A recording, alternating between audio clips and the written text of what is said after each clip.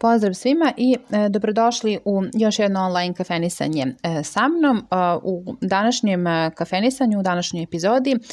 pričat ćemo o tome i zapravo će ovo biti jedan svojevrsni nastavak prethodne epizode u kojoj sam pričala o važnosti traženja pomoći od mentora, koučeva, savjetnika kada se osetimo zaglavljeno u svom životu, u svojoj profesionalnoj karijeri. Nekako mislim da ta tema ima mnogo dublje značenje i važnost. Tako da mislim da je ova tema važna da se o njoj malo još više priča. Iz tog razloga bih želela da pomenem nekoliko stvari koje mislim da su bitne da se spomenu, kako bi jednostavno naš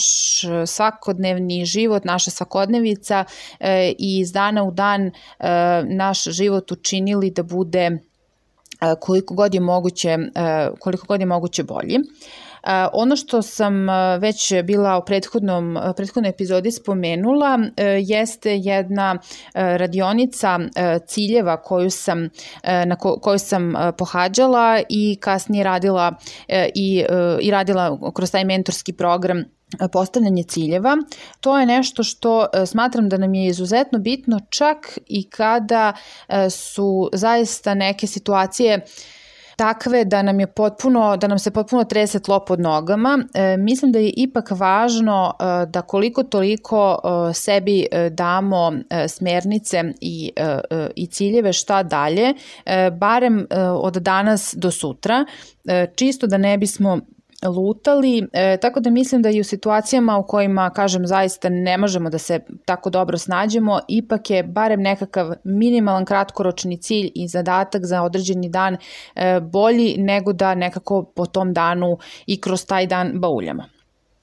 Druga stvar koju mislim da je bitna jeste da se pronađu izvori inspiracije. Inspiracija nije nešto što je neiscrpno i nije nešto na što uvek isključivo trebamo da se oslanjamo, ali je nešto što može da nam da, kako da kažem, vetar u leđa, da nam da neko nadahnuće. Pogotovo je to važno kada radite neke poslove koji traže da imate inspiraciju za nešto, koji vam traže kreativnost, a mislim da smo danas svi moramo biti na neki način kreativni da bi svoju svakodnevicu učinili lepom, bilo da spremamo ručak, bilo da radimo neki kreativan posao, bilo da, ne znam, želimo da se nekako lepo obučemo, da izgledamo lepo. Znači, bilo šta da je u pitanju, mislim da inspiracija može mnogo da pomogne. Nju možemo da pronalazimo na razne načine, da li kroz umetnost, kao što su film, kao što su muzika, kroz čitanje knjiga, da li to možemo kroz nekakav pokret, sopstveni pokret u pogledu šetnje, u pogledu plesa, ili nekome više prije da se iz svega toga isključi i da to provodi kroz tišinu, neko voli da meditira i tako dalje. Znači, najbolje da pronađemo nešto što nama najviše prija. Neko može da upražnjava sve ovo što sam nabrojala, zavisno od trenutka, od stanja u kom se nalazi i tako dalje. Znači, ništa od toga nije isključivo to, raditi onako kako nam prija i na taj način se može i takako doći do inspiracije. Kada se osetimo zaglavljeno, kada se osećamo zablokirano kao zamrznuto, potrebno je da potražimo pomoć, o tome sam vam već pričala i tu sam u prethodnoj epizodi i upravo govorila o tome kako sam ja potražila pomoć određenih koučeva, savjetnika, mentora i sebi pomogla i na taj način videla i širu sliku i sagledala iz više uglova jednu situaciju, izmestila se nekako i same sebe, kako bih to rekla, i neke stvari shvatila da su mi nepotrebne, neke da su mi ispred nosa da ih ne vidim, neke da samo treba da nastavim sa time i tako dalje. Izuzetno je važno da imamo ljude od poverenja kojima možemo da kažemo određene stvari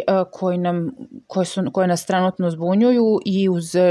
bukvalno razgovor, uz par postavljenih pitanja i nekoliko procesa, da li nekada je potrebno jedan razgovor, jedna seansa, jedan, da kažem, mentoring program, nekad je potrebno i više, ali nije važno je da se dođe do pravog rezultata. I da naravno mi na tome radimo. Znači to su ljudi koji mogu da nam pripomognu, ali ne mogu da za nas urade ništa u tom pogledu dok se mi sami ne uskladimo sa sobom. Treba nekako, vezano, dok mogu da povežem i sa ovim prvim što sam pomenula, to su ciljevi, treba negde da osvestimo i šta su naše želje,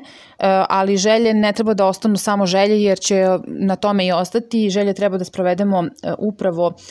u ciljeve sa nekim realnim pristupom kako da ih ostvarimo. Ne moraju svi koraci da nam budu jasni, ne moramo u svemu da budemo precizni kako ćemo i šta ćemo, ali je važno da se zna kuda idemo i ono što smatram i tekako važno da bi se određeni ciljevi postavili jeste da naučimo da kažemo ne za stvari koje su nam ušle u život, a nisu nam zapravo potrebne ili nam nisu više potrebne. Često se nekada motamo iz dana u dan kroz neke situacije, sarađujemo sa nekim ljudima koji jednostavno nam crpe energiju,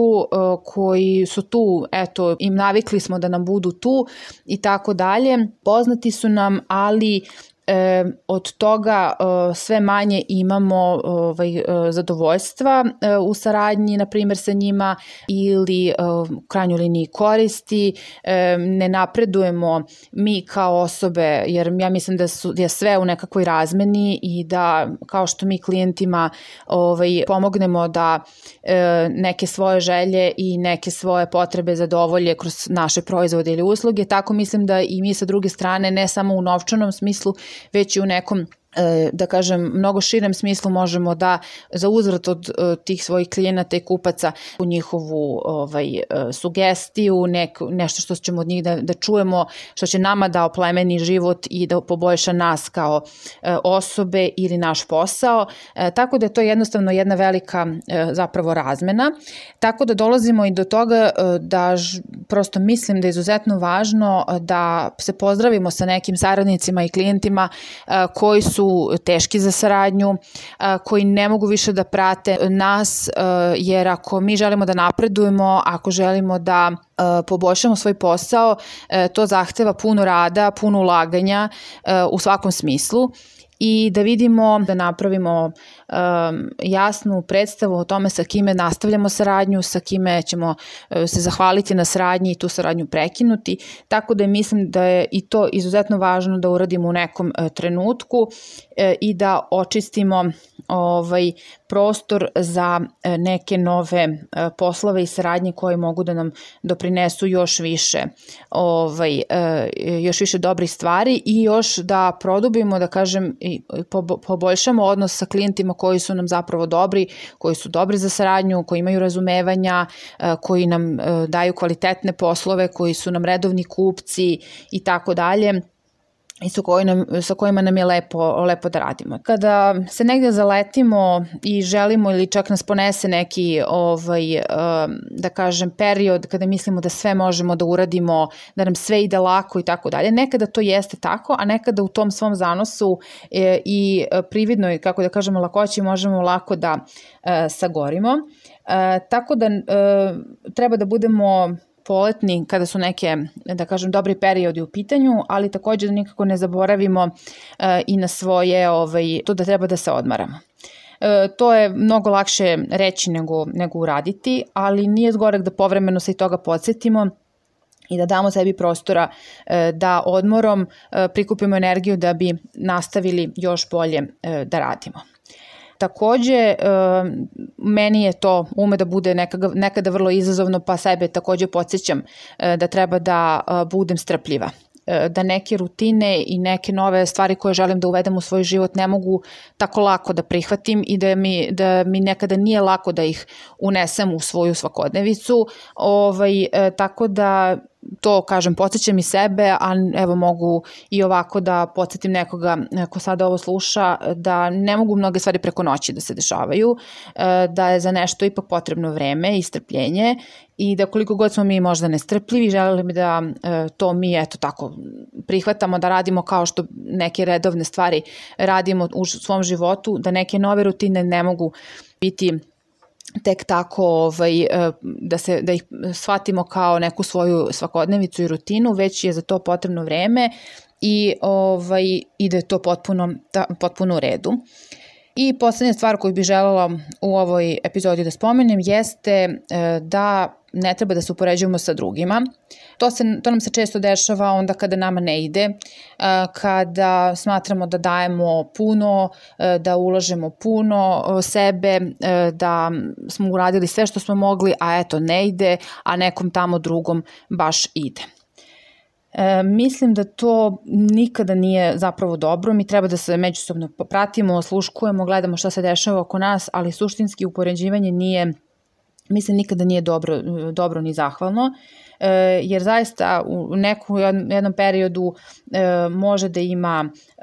da kažem, period kada mu ide dobro, može da bude neko ko je počeo pre nas nešto da radi i prošao je mnoge faze koje mi nismo i naravno da mu mnoge stvari sada idu ili njoj ili njemu lakše. Takođe, te sve situacije jesu neka mešavina i talenta, iskustva i znanja, vrlina, sposobnosti, situacije u kojoj se trenutno nalazi i to je toliko individualno da je upoređivanje potpuno jedna stvar koja, kako da kažem, kao što sam spomenula, je nepotrebna i vrlo često potpuno beskorisna. To je to za ovaj put. Nadam se da sam na još jedan način nas podsjetila na neke stvari koje mnogi od nas znaju, ali zaboravimo u vrtlogu svakodnevice i da je ovo još jedan, mislim da je dobar nastavak na priču o važnosti traženja pomoći i mentorskog coaching i savjetodavnog rada sa drugim ljudima. Ovo je još jedna dodatna priča o tome kako da kroz svakodnevicu idemo lakše i da razumemo sebe i procese i faze kroz koje prolazimo, da bi nam prosto bilo lakše i da bi svakim danom išli ka onome što nam je, ka čemu težimo i šta su nam zapravo želje koje smo pretočili u ciljeve. Hvala vam na još jednom online kafenisanju, hvala što ste odslušali još jednu epizodu. Mene možete pronaći na sajtu www.marija.b. Prijavite se za moj newsletter koji vam stiže četvrtkom, zapratite me na društvenim mrežama i podržati se ovaj projekat online kafenisanja preko Patreona ili preko Paypala. Sve vam je u opisu ovog videa. Hvala još jednom i do novog druženja. Pozdravljam vas.